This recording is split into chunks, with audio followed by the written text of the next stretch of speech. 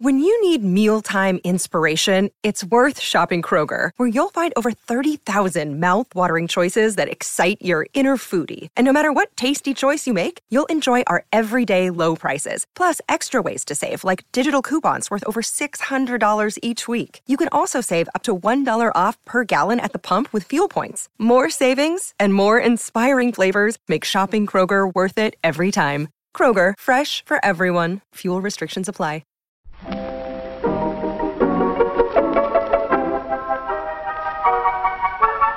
Maybe it's just that you don't know how to use social courtesy. Oh, that's old-fashioned.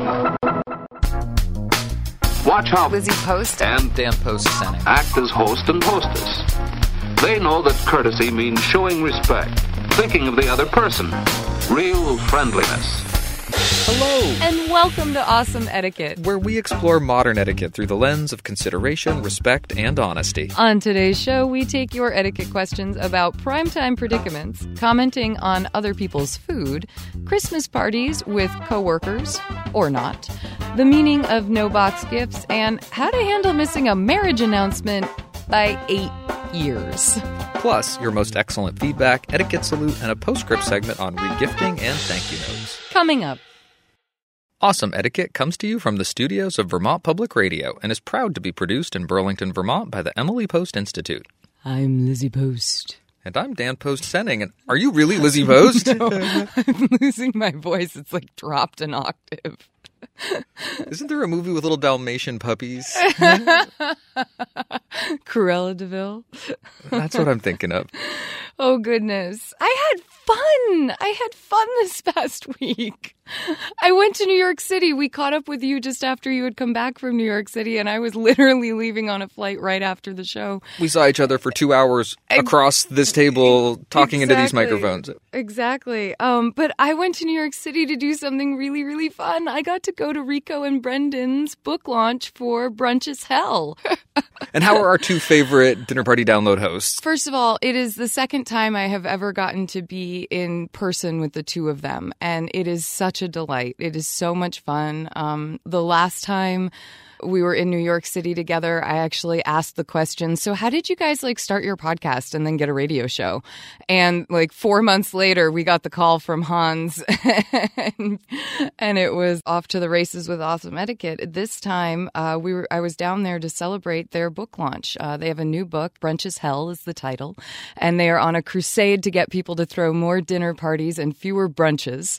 And it's hysterical. And those of you who've listened to the show for a while remember us reading in a postscript segment Emily Post's take on the word brunch. She was not a fan at all. Well, makes her very quotable. It did. When it comes time to talk about ending the brunch. Yes. And Brendan actually said that he reads that quote at many of the talks that they do for this book launch. But it was really fun at this really cute bookstore in Brooklyn called Books Are Magic. And I, unfortunately, due to some travel delay, wound up showing up a little bit late. But it was great. I got to Tisk, tisk, I know, tisk, it was tisk. so embarrassing. But I showed up, and there the boys are down at the front, and they've got a whole audience in front of them. And then there was kind of this wall with some windows in it. And so I kind of snuck in next to a gal who was standing at one of the windows and poked my head through. And it was really, really funny because they were taking questions from the audience, and she decides to lean in and ask an etiquette question. Yes. And that's when Brendan and Rico looked up and saw me next to her, and I waved, and they cracked up that she was next, and her name was Hannah. She's actually a fan of Awesome Etiquette too. So it was really great to meet her. And the crowd was really into it. You could tell they were big fans of the show. They knew the show. They knew specific episodes and specific guests. And it was really fun to see our friends be celebrated by their fans. That's a really exciting thing. They're so funny. They're so smart. And they've got a good nature to the way they interact and engage. I was so glad that you were able to go down and support them and celebrate, really. Rico talked about politics at the dinner table, and in such a great way. He talked about, don't be afraid to have the conversation, but don't just just like we talk about. Don't expect it to change anything. Be able to walk away from it. And it was just, I wish I had been videoing it because it was such a good, segment, basically. Another funny thing happened at this book launch. So I was standing in line to get my book signed, and Thank you for my signed copy. Yes, I bought Dan and my host signed copies as well as one for myself. I love signed books. Support your authors. But I was standing in line, and this gal turns around and she walks up to me and she says, "Are you Lizzie Post from Awesome Etiquette?" And I said, "Yes." And she says, "I'm Nina." And I went, "Oh my goodness, Nina." And I gave her this huge hug because Dan and I, for a little while, we had a substitute producer while Hans was away doing a few other shows, named Nina. And Nina went on to work on Dinner Party Download. So I thought Nina was there supporting the guys. And it turned out this wasn't Nina, our producer. And I had totally just like hug bombed a total stranger fan of Awesome Etiquette. She was so sweet about it. When I realized my mistake, I said, "Oh my gosh." And here I just totally like forced a hug upon you. And totally inappropriate for me to have forced a hug on Nina too. But like, this hugging is like a thing. Like, and I totally screwed it up. She was so gracious about it. She said, "No, I just thought you were really, really friendly." And I was like, "Oh, okay, phew. At least I'm putting out vibes of friendly, not creepy with my like hug attacks. My holiday hug attacks. Like, oh my gosh. I was embarrassed, but she made me feel at ease. I was very grateful. So Nina, thank you so much for supporting the show and for handling one of my hug bombs. We've certainly heard about a lot of people finding this show thanks to the Dinner Party Download. My gosh, yeah. So I'll confess I'm a little jealous. It must have been fun to be in that nexus where those worlds collide. Yeah. No, it really was. And the fans are exactly like you would imagine. They are smart and fun and gracious to talk to. It was really cool hearing their questions for the guys from the audience. I mean, really cool. Well, we'll add our voices to the chorus. Yes. More dinner parties. We love them. Although, from someone who loves Eggs Benedict as much as anything in the world, your mother makes the best hollandaise I've ever had. Oh, that's right up there. And I get it on the asparagus, and it's a good thing. And totally. But anyway, loving Eggs Benedict, I must confess that I actually kind of don't mind the brunch. Well, we are going to get the boys on the show so that we can talk about their book and also just have a moment where they are finally over here in Awesome Etiquette world. So we will get a chance for you to talk with them about your love of brunch and what we can salvage from brunch while still promoting dinner parties. I look forward to it. I look forward to it too. And I bet our listeners are looking forward to us answering some questions. I sure hope so. Jeez Louise. Well, let's get to it. Okay. Jeez Louise. Jeez Louise. I want them to hear that I'm working on the swearing. Awesome Etiquette is here to answer your questions on how to behave. And if you have a question for us, you can email it to awesomeetiquette@emilypost.com. Leave us a voicemail at 802-858-KIND. That's 802-858-5463.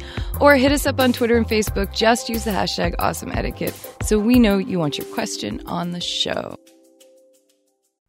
Awesome Etiquette gets support from Storyworth. There are some stories about your mom's life that you truly never get tired of hearing. From hilarious to heartfelt, tear-jerking to plot-twisting, Mom's retelling of the events always brings a bit of joy. Just in time for Mother's Day, we here at Awesome Etiquette found the perfect gift that can capture all of your mom's stories for your family forever. It's called Storyworth. Storyworth helps you preserve precious memories and stories from your mom or a mother figure in your life for years to come.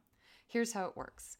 Each week, Storyworth emails your loved one a thought-provoking question that you get to help pick. What was your first job? Who was your first crush?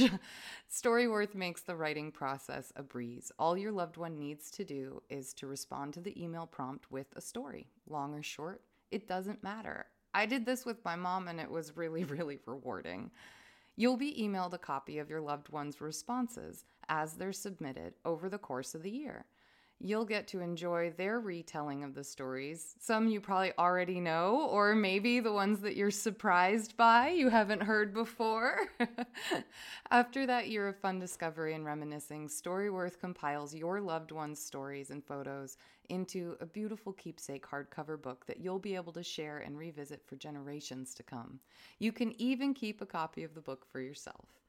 Give all the moms in your life a unique, heartfelt gift that you all will cherish for years. Storyworth. Right now, save $10 on your first purchase when you go to storyworth.com/manners. That's Storyworth, STORYWORTH.com/manners. It's manners with an S, to save $10 on your first purchase. And now, back to our show. Our first question today is about a primetime predicament.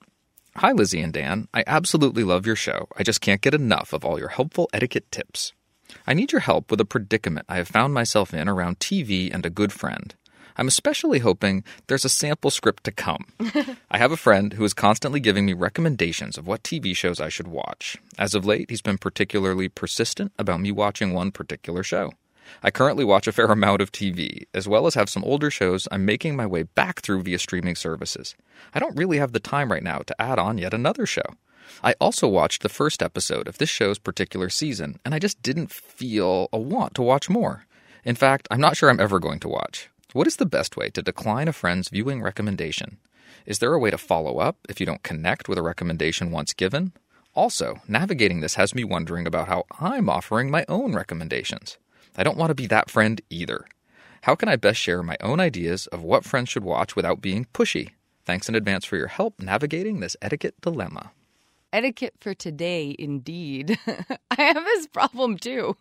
There are so many choices. There are. And it's so funny because you and your friend can both love one particular show or even like a number of shows. And it's really easy to just assume that, of course, they'd love all the different shows that you watch. Like you and I have shows that like we analyze to death together, and we have shows that you would think we would both love, and we absolutely don't. And we might both love them, and it might just not be possible. Exactly. I say that when it's something that you're just not ready to entertain, but you haven't seen it and don't know that you don't like it yet, I would definitely use the language of, oh, thanks so much. When I'm ready for something new, I'll definitely give that a try. Again, you're going with the positive non-committals here. We haven't talked about positive non-committal responses in a while, but these are exactly as they sound. Positive responses that don't actually commit you to any act or watching of said shows or liking of said shows. I always like the truth. Yes.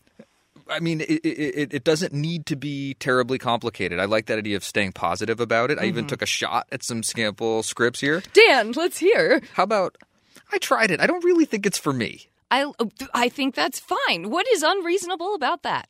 Or how about, I'm backed up on a bunch of shows that I'm really into right now, and I'm just not finding I have time for anything new. But thanks for the recommendation. I love it. No, I think those both work. Like, oh man, I've got a long list that I'm trying to work my way through. That's just these types of things let people know that we have so much great content out there in the entertainment world to absorb and consume. It's completely reasonable for you to not entertain every suggestion that comes your way. I like the idea that I saw you put in the show notes, which was something just affirming for the person who's made the effort to share. Oh, totally. Give them this one. I wouldn't have thought you would have liked that show. I'm so interested to hear that you like it. Or anything that shows some curiosity about their interest, some appreciation of the fact that they were sharing with you to begin with. I love that. I like the idea of going for the support. Like, I'm glad you love it so much. Like, that's awesome. And you can either leave it at that or say, I haven't been able to get into it yet. I've tried a couple of times and this one just isn't hitting the mark for me. It can be positive without being a put down, but it could still be honest. Okay, can I dork out just a little bit? Geek out, cuz. Okay, This question got me thinking about how nice it is to enjoy something with someone. Yes. That it is one of the great pleasures in life to have friends and family who like the things that you like and to be able to talk about it with them. I recently heard about a podcast group that get together and share podcasts they like with each other. And I can think about Love it. the podcast that I listen to that I wish I could talk about. And I try to recommend them to people and they... You talk to me about them. I have yet to listen, but I love hearing about them from you. Pooja too. She's so patient. I am this person just a little bit. And it's because I find them so interesting and I want this engagement. And it's a part of my relationship with my mother that I like a lot. Yes. She loves books Yes. and movies, and it's a way to connect with other people and have that relationship be about shared interests, which is a really nice way to interact and relate. You can't always do it. You can't always convince someone that philosophy podcast that you like is worth 2 hours of their time every week. Internet fan groups. There are communities of people that I guarantee enjoy what you enjoy, and you can make friends out there. And this is where I'm going to dork out just a little bit. If you really are looking for that connection and that experience of sharing passion or enthusiasm or interest in a subject or a show, there are ways to do it. And I just want to make that pitch also. Well, and that goes to our listener's last question, which is how can I best share my own ideas of what friends should watch without being too pushy? First of all, go join some kind of a fan group if it's something you really want to talk about, because that can just help alleviate the desire to over talk about it. And it'll give your friends the space to be able to explore a show and see if they're into it or not without feeling like they have to become your new best friend watching this show, you know. I also really love the idea of just coming at all of this with a supportive, positive. This is an exchanging of things that people might like. We do it all the time. We encourage our friends in sports. We encourage them in books, music, podcasts, special interest groups. We do it all the time, and they either bite or don't, and it's okay. It's just sharing in hopes that someone will find more enjoyment in life. So I think when you put that as the idea in your head, rather than, oh my gosh, this person loves this, and I don't want to commit to it, and I feel pressure, and oh my goodness, oh my goodness, oh my goodness, get that person out of your brain, and instead put in this is just a sharing of ideas, and it's really easy to say, that's awesome for you. I'm not ready for it yet. Primetime Predicament, thank you for bringing your predicament to the Awesome Etiquette audience. We really enjoyed this question. Yes, in little more than a wink of time, television has entered our homes, our lives, and all this has been just the beginning. Our next question is titled, If You Don't Have Anything Nice to Say, and it's a quickie from Facebook. Patricia writes, please comment on a fellow diner who, in a restaurant setting, comments negatively on what another person at the table has ordered or is eating. Thanks. Very simply, I'm going to say I think that's pretty bad etiquette. I agree. I, in general, like to advise people not to gossip negatively or share a lot of negative opinions about other people. I think it's particularly distracting or impactful when it's about people who you're present with, in the company of. I even notice it when that person's at the next table. Mm-hmm. It's amazing how subtle our attention is, and whenever we're with other people and someone points out something negative about something someone over there is doing, I always have this feeling that they know. When 2 or 3 sets of eyes are all of a sudden tracking at them, it's so easy to read. It communicates like very mentality. Quickly. It's a short question, a short answer. I think it's best to keep those negative comments to oneself if possible. I also think it can be tough to address in the moment. When you're at the table with someone, it's hard to say something about it unless it's really starting to impact other people in a way that you feel you have to address it. Absolutely. And I think that we really recommend you just let people eat what they want to eat. Our little cousin Alexander has the best phrase ever for this. In kindergarten, he learned it is called, don't yuck my yum. And I love that, to put it into 6-year-old terms. Don't yuck my yum. And it is really easy to put down food, to talk like a food critic, because food is such a part of our culture, especially here in America. The magazines, the TV shows, the podcasts devoted to the amazing chefs, the amazing farmers, the amazing food that we get to eat here is fascinating and wonderful, but the conversation at your own dinner table should not turn negative towards what someone is about to put in their body and try to enjoy. It's so much easier to keep it positive. Now, the challenge for me here, etiquette not being about judgment, is that it's bad etiquette for someone else to sit there and judge people. Mm-hmm. you don't want to slip into the mindset of sitting there judging that person for doing it. And that's the challenge. That's the trick to this question. I think that you sort of say to yourself, boy, that's not great behavior. That's not something that I would want to do. So I'm even going to shut this little voice off in my own head that's being very critical of them for doing it. We all make mistakes. We're all not at our best sometimes. And hopefully that's just what's going on in this moment. Let it go and enjoy your dish. That's right. You just never took time before to find how good food can taste. Doesn't it taste good? Our next question is titled Socially Workily Awkward. Jeremy asks, help, I'm hosting a Christmas party at my house. This will be the 4th annual, and we usually invite friends and coworkers. Year after year, the party has grown in size due to becoming more friendly with others in my office. My dilemma is that in previous years, I wasn't inviting that many people from the office, but now it's looking like the majority of the people I work with have made the list. Unfortunately, there's a few left that either I don't know that well, or know that some others attending would be uncomfortable if they were there. I'm trying to navigate this delicately, as I don't want everyone to come back to the office Monday morning chatting about the party, and those who weren't invited over here and be hurt they weren't included. Am I obligated to just invite everyone from work, as I am typically discreetly handing out invites at the office? Other considerations include budget, as I am providing plentiful food and wine for everyone. What do you guys think? So tough. Tricky one. Tough. So tough. I think the really hard part is that Jeremy knows already that some of the guests really would rather not have everyone from work there. And that puts you in such a tough place. As a host, it is your choice who you invite to your party.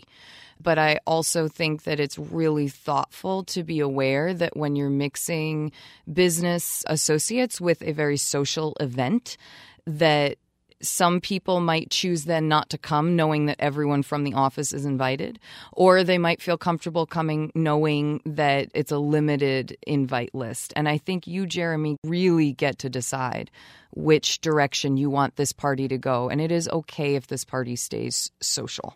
I'm finding myself leaning, sort of acknowledging the host prerogative towards the invite everybody. Interesting. That if you're starting to feel that internal voice say that we've reached a tipping point where it would feel exclusionary if people aren't invited. And the other thing I'm cluing on is that these invitations are handed out at the office, which starts to bring it more and more into that work world where I'm thinking about including people. I also noticed, like you did, that the complicating idea that there are some people that might be uncomfortable with other people who currently aren't being invited, who are usual attendees.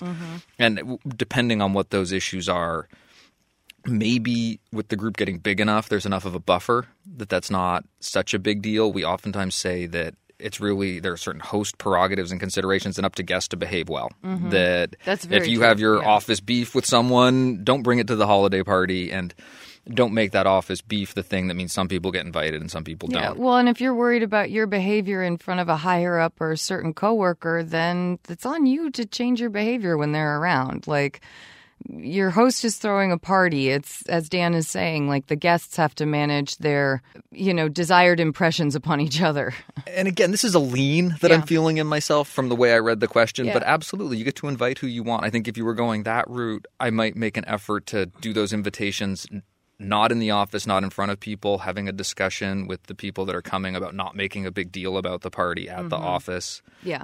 At this point, the party for the past 4 years has been not everyone from the office. I would make sure I'm not handing those invitations out at the office. I think you got to get people's home addresses, send them to home, send it via text, take a picture of it and text it to them if that's easier. Like just something that keeps it off office turf. That's my vote. I am going to counter you, dear cuz. I am going to say I think you got to scale this party back a bit. And it's the last line that gets me. Other considerations include budget, as I am providing plentiful food and wine for everyone. Now, you can always scale back I don't want to say quality, but you can always scale back the food and wine, to a level that's more manageable budget-wise, even as you increase your numbers. But every now and again, you got to dial a party back. And it's okay to do it. And maybe you just start throwing a social-only party. Maybe you do a smaller, hey, guys, let's all go get drinks with the folks from work type gathering, where it's not so much that you're hosting, but you're still going out into the social world with some of these folks. But it's just a different a different way of handling it. I think you can open up the scope of what's possible when you don't get quite so attached to the party as it's been for the past 4 years. So my vote would be to actually scale back the number of workers that you're inviting rather than try to increase it. I think it's wonderful that you are friends with more people now at work, and I think that's really, really good. But given that there's still a handful of people that you really don't want to invite, or that, you know, it would change the nature of how people feel at the party, I think that's a good clue to me to not try to open it up to everybody, because I think that will start to feel overwhelming on the relationship front and on the food and beverage front. Although I do think those are tackleable problems if you wanted to get into the inclusive territory. I want to be the voice out there saying not everybody has to come to everything. I like it. Yeah. So you can run with either of our advice on here, Jeremy. You can feel good either way. Jeremy, I think you've got a lot of good options here. And in many ways, you're already doing the good work of being a good host. You're thinking ahead. You're thinking about both how you manage the party and how you manage your guest list. And these are A+ gold star etiquette thoughts for a host. Keep it up. Good luck with the hosting. Let us know how it goes. Now listen, this is what we have to plan. A guest list, invitations, refreshments, and entertainment. Now, a guest list. Who will we ask? This is one party that just has to turn out right. All right, Dan, I'm tossing this next question in because I think it's a fun time of year to answer it with everybody kind of in retail happy mode. And I know that you in particular love the answer to this question. This question comes via Twitter from @LoveGardenSound. Hey, @EmilyPostInst, when selling someone merchandise, is the correct response to thank you, no thank you, or you're welcome? Also, how many times can people say no thank you to each other before it just gets awkward? One thought I have is 1 billion, and the other is twice. I like twice. I'm voting for twice. You might be able to get away with thank you. No, really thank you one time. But if it gets reflected back beyond those two thank yous, I think it really starts to get awkward. But I even like to cut it off one step sooner. Mm-hmm. I think that there are moments when that no thank you is appropriate. I also think that even if you're selling someone something, and as you hand it to them, they feel so inspired because they've just received something from you that they say thank you. And it's a natural instinct or impulse that someone might have. From a customer service perspective, it is okay to say, you're welcome. And I also would encourage people to think about, from a customer service perspective, someone who's just delivered a product, that you add on to that, you're welcome, I really hope you enjoy it, or you're most welcome, happy holidays, or have a great day, or come again soon, or if you would like to, let me or us know how you like it. Mm-hmm. That you can really build a relationship by encouraging that next action or that next engagement, and you are participating well in someone's gratitude or thanks by receiving it. That Absolutely. It's not always about bouncing it back to someone. And you can also express your own gratitude while receiving gratitude. So if the customer says thank you, you could say, you are welcome. It was my pleasure. And thank you so much for coming in today. I really like it. I worked retail. Well done. Love Garden Sound, we really hope this answer helps and that you have a prosperous holiday season. On the other hand, thank you is a simple way to repay those who do things for you. Thank you. This question is about no boxed gifts. It came via Twitter. If a wedding invitation specifies no boxed gifts, is a donation in honor of the couple cool? Legit. Asking for her friend. I love that. So this was new to me. I had never heard no box gifts before, and Dan went and Googled it. The first thing that comes up is an article by our Aunt Peggy Post. Clearly the Emily Post Institute is aware. Clearly I am not. I was really curious because I wasn't familiar with the term. It's not something so it wasn't just me. It's not something we write about in our books, but it's definitely come up as a question. It's something people have done on invitations, and I was I won't say pleasantly surprised because it wasn't surprising, but your thoughts on the question were exactly in line with what our Aunt Peggy had suggested something like 6 or 7 years ago. Oh, thank goodness. Okay, so these were my thoughts. These are the notes I put down. No boxed gifts would indicate, obviously, no sort of physical presence You're thinking things, I assume, instead like gift cards, donations to charities, cash, checks. Anything else do you think that might fall under that category? Well, in Would today's honey funds world, and things like that? I think so. Okay. I would also think that you might, if transportation questions are the concern, if this is a destination wedding or the couple lives far away from where the wedding is happening, that you might, and this is sort of playing on the edge of the request, purchase a gift that is sent to their house and then have some kind of card that mentions what it is or at the actual wedding. Okay. Exactly. So many different interpretations of this. I would definitely say if you receive this on an invitation and aren't sure of what to do, call your host, ask what they might be looking for, what they might like. You can always check out their wedding website and see what registries they have enacted or gone with. We always recommend to couples that if you are doing something like this where you're requesting a specific type of gift for your wedding, that you have a few options that are in the traditional category just for those folks that might not be as comfortable giving a, gift card or a donation, or some people really want to give a traditional gift, and it's okay to give them a little direction on that. So let me ask you the tough question. And then we'll get to the actual question. What's the negative perception here? Oh, that you're fishing for cash. Yep. That, you're dictating generosity from someone else. It's why we say have options, because if you have options, it gives people choices and it doesn't feel like you're trying to funnel them to just one thing.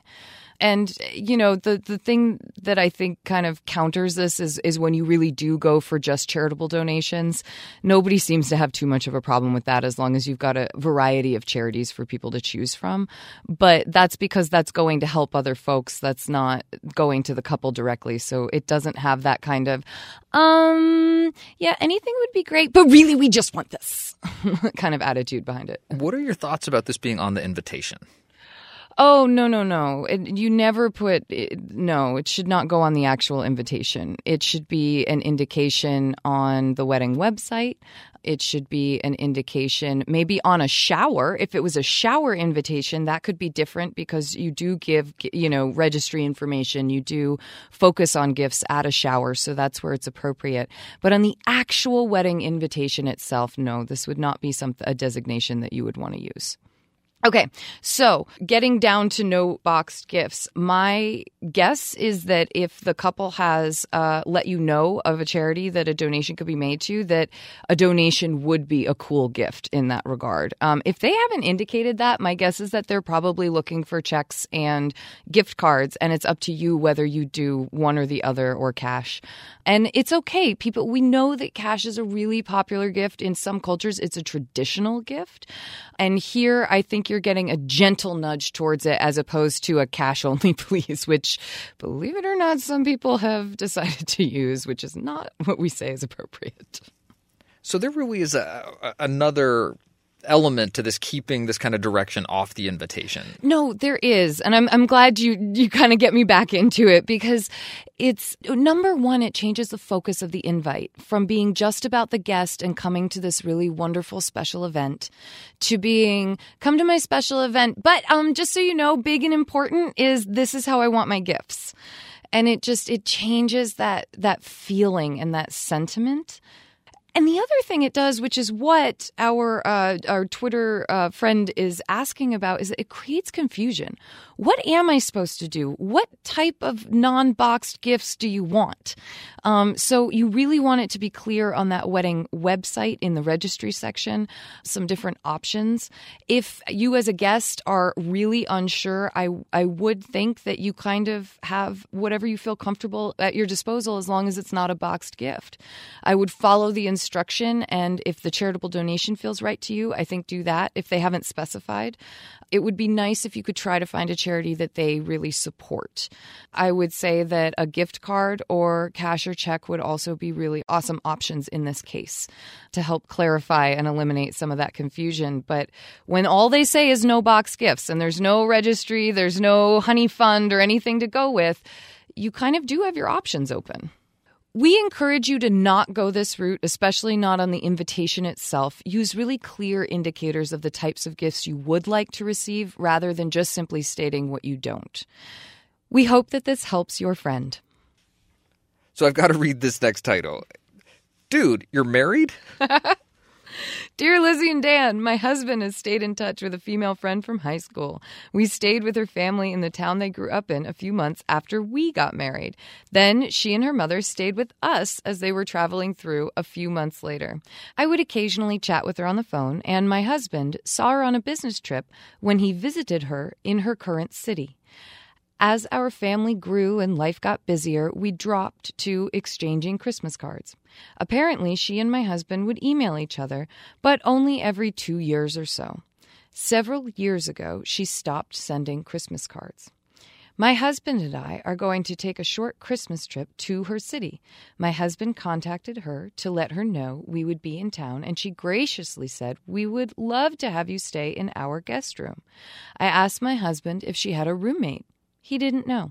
He called her last night to talk about the trip and to firm up plans. During the conversation, she mentioned a man's name. My husband replied, "I'm sorry, who is so-and-so?" And she told him it was her husband. They've been married for 8 years.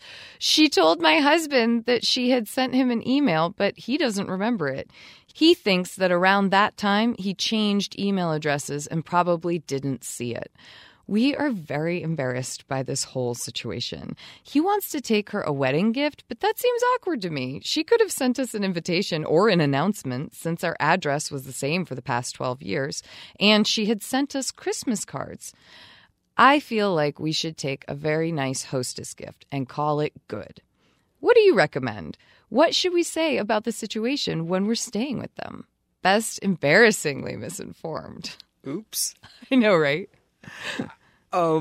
This is a great etiquette problem. Isn't it? And it's totally understandable how this could happen. No, this happened in my own family, and I will tell the story once Dan gives some very good advice. Well, I just want to acknowledge that emails get lost in the ether. It happens. Accounts change, and that's a way that someone might touch base with a broader network of people. A wedding invitation might not have come. It might not have been a big wedding. You just weren't on the list. That happens. And not everyone sends wedding announcements to a broader circle of family and friends. They live in another town. They may or may not have been in the paper. You might or might not have heard. It's a little strange that it's never come up, but not everyone send Christmas cards as a couple. A lot of people just maintain their own correspondence. Or the cards just don't always have the photos of the family and the news of the year. Sometimes it's just, joy and peace for the season, and that's it, with a pretty dove or something. But let's jump ahead to the current moment. I am definitely in embarrassingly misinformed camp here. Yeah. I think that 8 years is a little too late for that wedding present to be called a wedding present. I do like the idea of bringing a hostess gift, a house guest gift for the couple. And I'm going to also be curious to hear your story, but also seed the floor and hear some sample scripts. But I was imagining some good humor. Yeah, I think so too. Depending on how it comes up. So good to meet you, but with a smile. I mean, you do the thing of honoring a first meeting. Sincerity is important here. Don't get too hung up on the laughability of the situation. Instead, I am so glad to meet you. We are so happy to hear this. We can't believe that email got lost. And if that moment comes up naturally in the course of conversation, I don't think it's anything that's so awkward it has to be avoided. I think that you can be comfortable with, oh my goodness, isn't life amusing in the way it twists and turns? And it really is a pleasure to be spending this time with you now. Absolutely. And I'm with you. I love the idea of just getting kind of a slightly extra nice house guest gift. I think that's awesome. So this happened in my family. We're an East Coast family, and every year my aunts and uncles would come home to my grandparents' house for Christmas, and my grandfather's birthday was New Year's Day, so it was a really great celebration. New Year's was always a really big deal, and the whole family would gather. Well, one year my Uncle Jay, who was out in California, called up to say that he wasn't going to make it. And this was a surprise. My parents had actually just been out to visit him in California and had spent time with him, and everything seemed fine. There was no, hey, I'm not going to make it to Christmas this year. And so my grandmother said, "What do you mean you're not coming?" And my Uncle Jay said, "Well, the baby's due in a few weeks." And my grandmother says, baby, what baby are you talking about? It takes 9 months to have a baby, not a few weeks. And he said, my wife Joan is pregnant. She's due in a few weeks. What do you mean your wife Joan? Like, nobody had known. Nobody understood. It was totally out of the blue. My wonderful cousin was born. Everything was great, but it was literally that level of surprise. And what do you do? And I think you say, congratulations. And you say, oh my goodness, what exciting news. I'm so happy for you. I think those are the go-tos when I'm embracing even a surprisingly good situation. I'm having fun imagining your grandmother's reaction and response to that particular call. It was legendary. Embarrassingly misinformed, we hope that this has helped you feel a little less embarrassed about being misinformed and that you really enjoy your visit. Do we really understand marriage? Do we understand the social aspects of marriage? Thank you so much for your questions. They really do keep this show alive. But we would love to hear your updates, your feedback, your comments. Please send all to awesomeetiquette@emilypost.com. You can leave us a message at 802-858-KIND. That's 802-858-5463. Or hit us up on Twitter and Facebook. Just use the hashtag awesomeetiquette so we know you want your question in the show. Each week, we like to hear your thoughts about the questions we answer and the topics we cover. This piece of feedback comes from Twitter. Nancy Jane wonders, in episode 167, how about this approach when Lemon Hater is ordering? Do you all usually put lemon in the water? If yes, thanks for telling me. I'd like my water without lemons, please. If no, great. No lemon, perfect. I thought this was genius. Very good advice. Like, Nancy Jane 13_13. This is awesome. I thought this was super smart. It gets at the issue of the lemon. It makes the lemon something that's very aware. Lemon Hater can handle this. Clarifies the communication. Win, win, win. By the way, I had so many people write in and say that they just laughed hysterically at the title Lemon Hater. We also have Catherine, who called in with another perspective. We had a question recently about kids making introductions on the trail. And these were a hiking family who their kids were really gregarious and wonderful and fun and playful on the trail. And they'll ask people, hi, how are you? My name's so-and-so. And the mom was recognizing that sometimes hikers don't seem to be so into this. And the dad was kind of loving the fact that some hikers weren't so into this. And really wanted to share Catherine's feedback because it offers a different perspective. I'm calling in response to a listener question about hiking and kids being introduced on the trail and the kids wanting to introduce themselves and how some hikers are not so excited about it and some just kind of ignore it. And I wanted to give some feedback that while I think it's rude to completely ignore it, I think it's a little weird, or it would be a little weird, if random people like adult people on a trail started introducing themselves to me as soon as they saw me. So I don't really know why all of a sudden I'd have to accept it just because a kid is doing it. I don't want to sound mean, and I appreciate it when kids are friendly, but I appreciate Lizzie and Dan's advice for teaching them the next level of etiquette, that looking for social cues, saying hello is more appropriate, just because I don't think it's really appropriate for anyone to just all of a sudden, it'd be weird if someone just walked up to me and just introduced themselves, especially while I was doing something like hiking. And I'm especially, for whatever reason, just uneasy around children, so I would be very uncomfortable with that.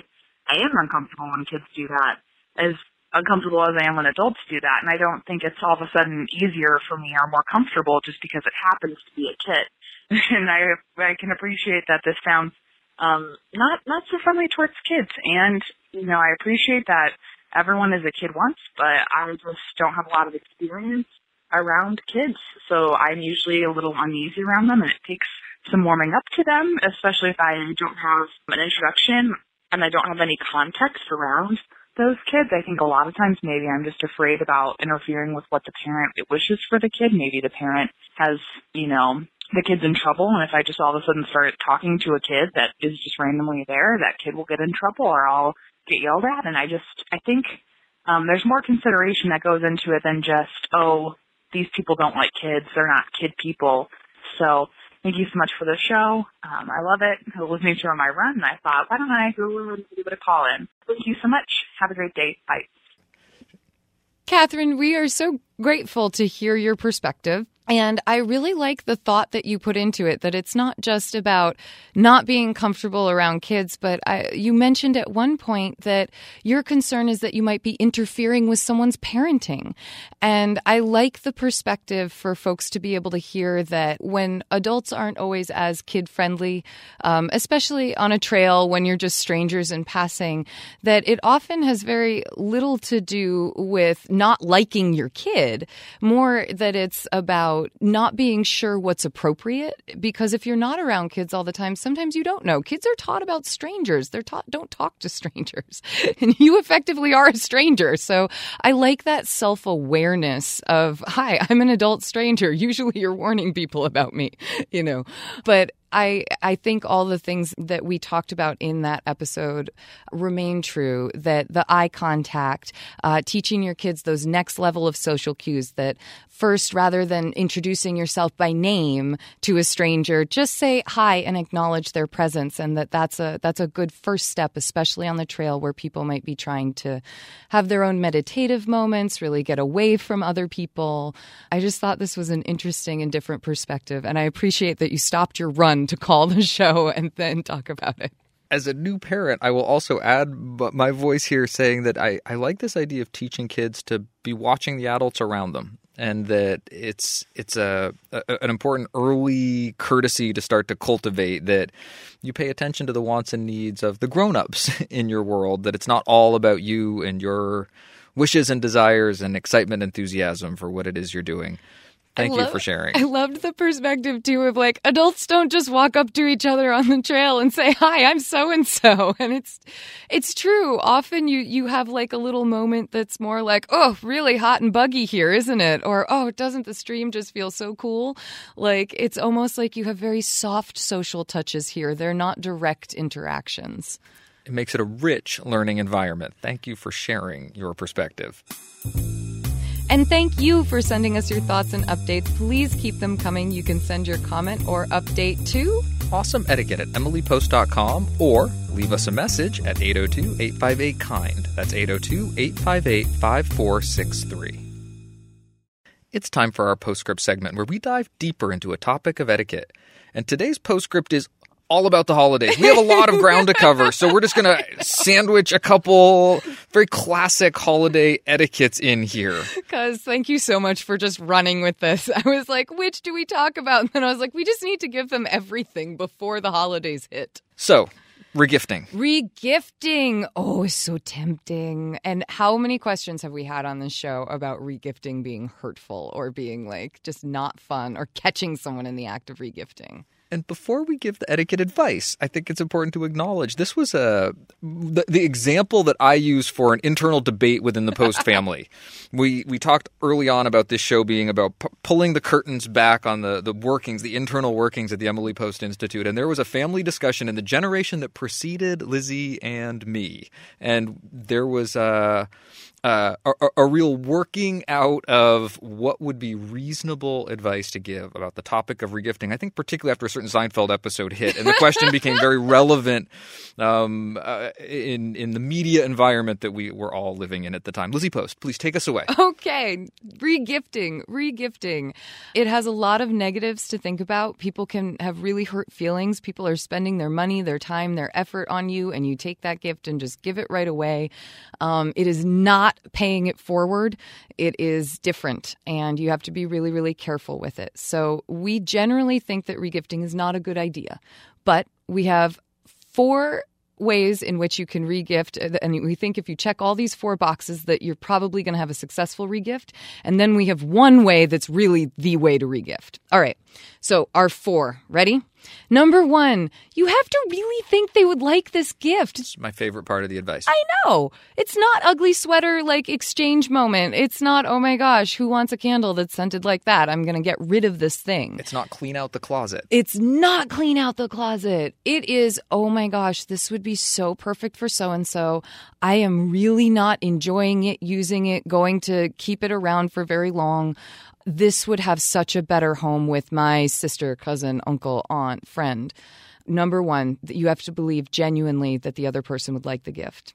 Number 2. Still in original packaging. We live in an age of almost disposable consumer goods, mass manufacturing and production. And sometimes that second or third blender can find a new home, but it's not about the blender that you're replacing that's sitting on your countertop. That original packaging is an important part of regifting. Number 3 is that it cannot be something homemade, monogrammed, or insanely unique. I had a friend who was gifted an octopus planter. If that octopus planter showed up in any of our other friends' houses, it would have been really noticeable. I mean, the obvious ones are the handcrafted goods, Yep. the monogrammed or Which customized, we've heard about personalized too on the show, gifts. the monogrammed ones. Oh my goodness. Can I add to this? Remove tags. Do not put this in the same bag you received it in. That was how one Awesome Etiquette listener busted her cousin on giving her a gift that was regifted. But I like that even insanely unique also. Something that was someone got it when they traveled somewhere for you. And there are other ways that gifts become really personal that aren't always just about whether or not they've been personalized. Absolutely. Dan, what's our 4th rule? So the 4th rule is, I think, the overarching umbrella rule, which is that you don't think it's going to hurt anybody. Yeah. That nobody involved would be offended or hurt if the truth were to come out, if it were discovered, if there was a card in the box that you hadn't noticed, or if the two people knew each other and they somehow figured it out. And I don't even like to say figured it out, because I think if regifting is done well, it's something that you can be honest about and own with all the parties involved. Okay, so that brings us to how to really regift well. And the best way to regift well is to be honest about it and to say, this is something I had, or this is something that was given to me and I have an extra of it, and I really wanted to pass it on to you because I thought you would enjoy it. This is what you do when you receive 2 copies of Emily Post Etiquette 19th edition, because it is the most popular gift this holiday season. And you just don't know what to do with that spare copy. And after being sure it wasn't a signed original, that someone made an effort to get personalized, customized for you, you're going to check that title page and absolutely share it with that niece, nephew, friend, cousin, aunt, uncle, mother, Grandma. father, who you know would love it and would appreciate it as part of their family library. Absolutely. So there you have it. Those are the post-family thoughts on regifting. Practicality is the heart of good etiquette. Yes. Sometimes these things will happen, but there are ways to do them well. Aw, manners.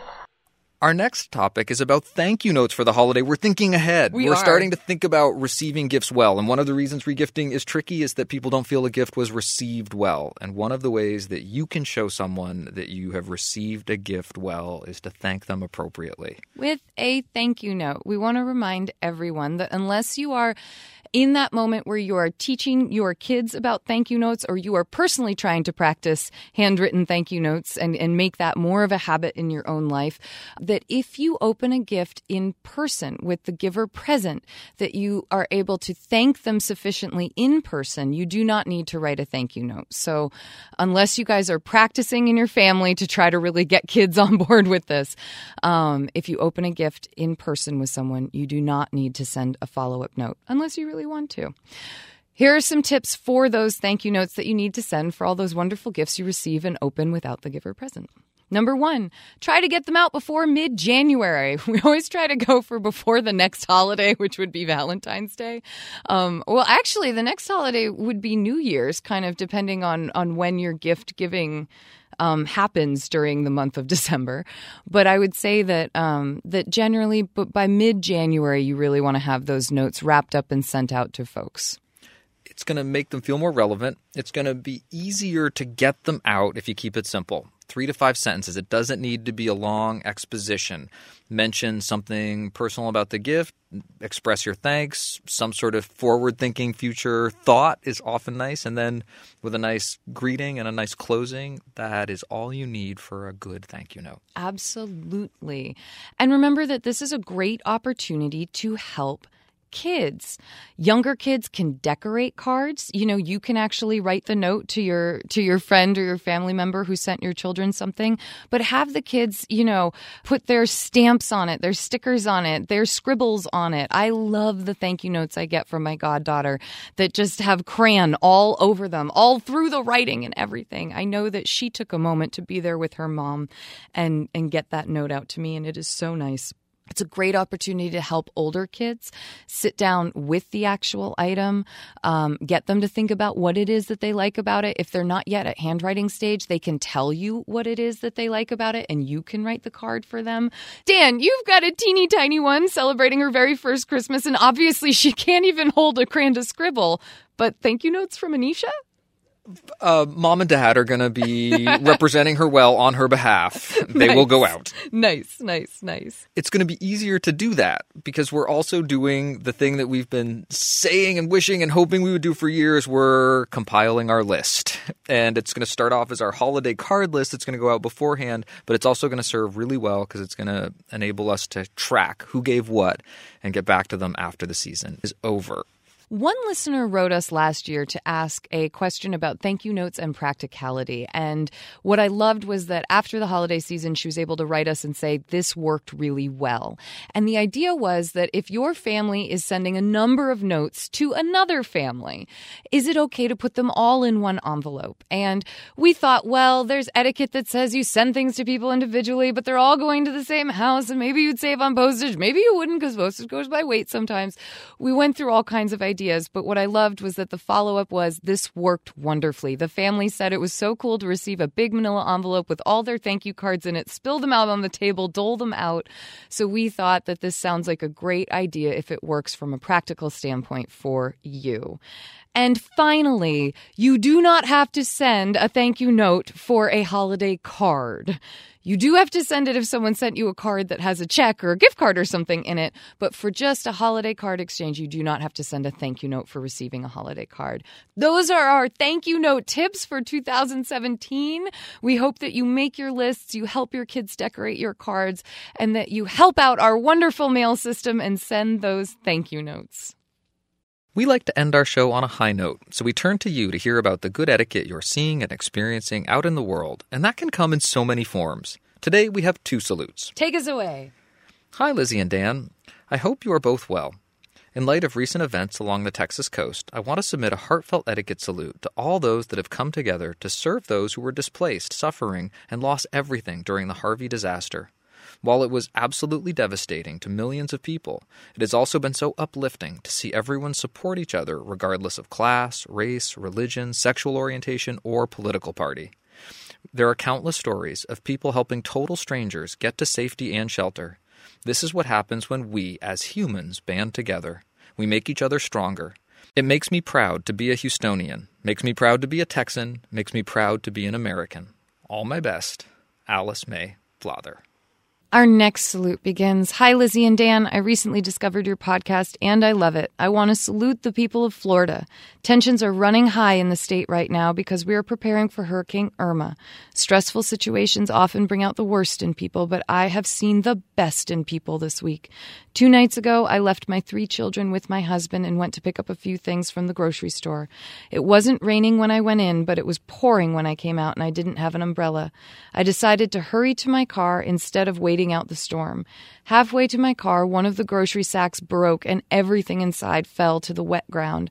A very nice man ran out from the covering by the store's door to help me pick up the items that fell. Since my arms were full of other groceries, he carried them all the way to the trunk of my car and got soaking wet in the process. He didn't need to help, but I was so grateful that he did.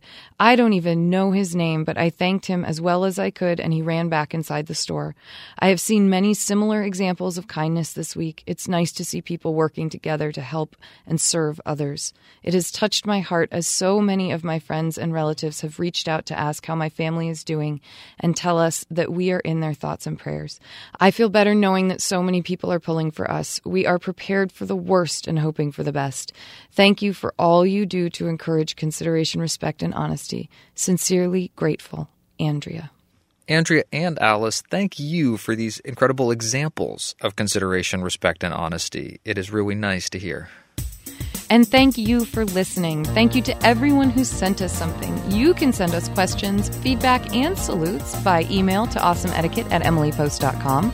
Or leave us a message at 802-858-KIND. That's 802-858-5463. On Twitter, I'm at Lizzie A. Post. And I'm at Daniel_Post. On Facebook, we're Awesome Etiquette and the Emily Post Institute. You can help us out. Become a sustaining member by visiting awesomeetiquette.emilypost.com or subscribe on iTunes or your favorite podcast app and leave us a review. Our show is edited by Chris Albertine. Thank you, Chris. Friendliness is one of the main parts of courtesy.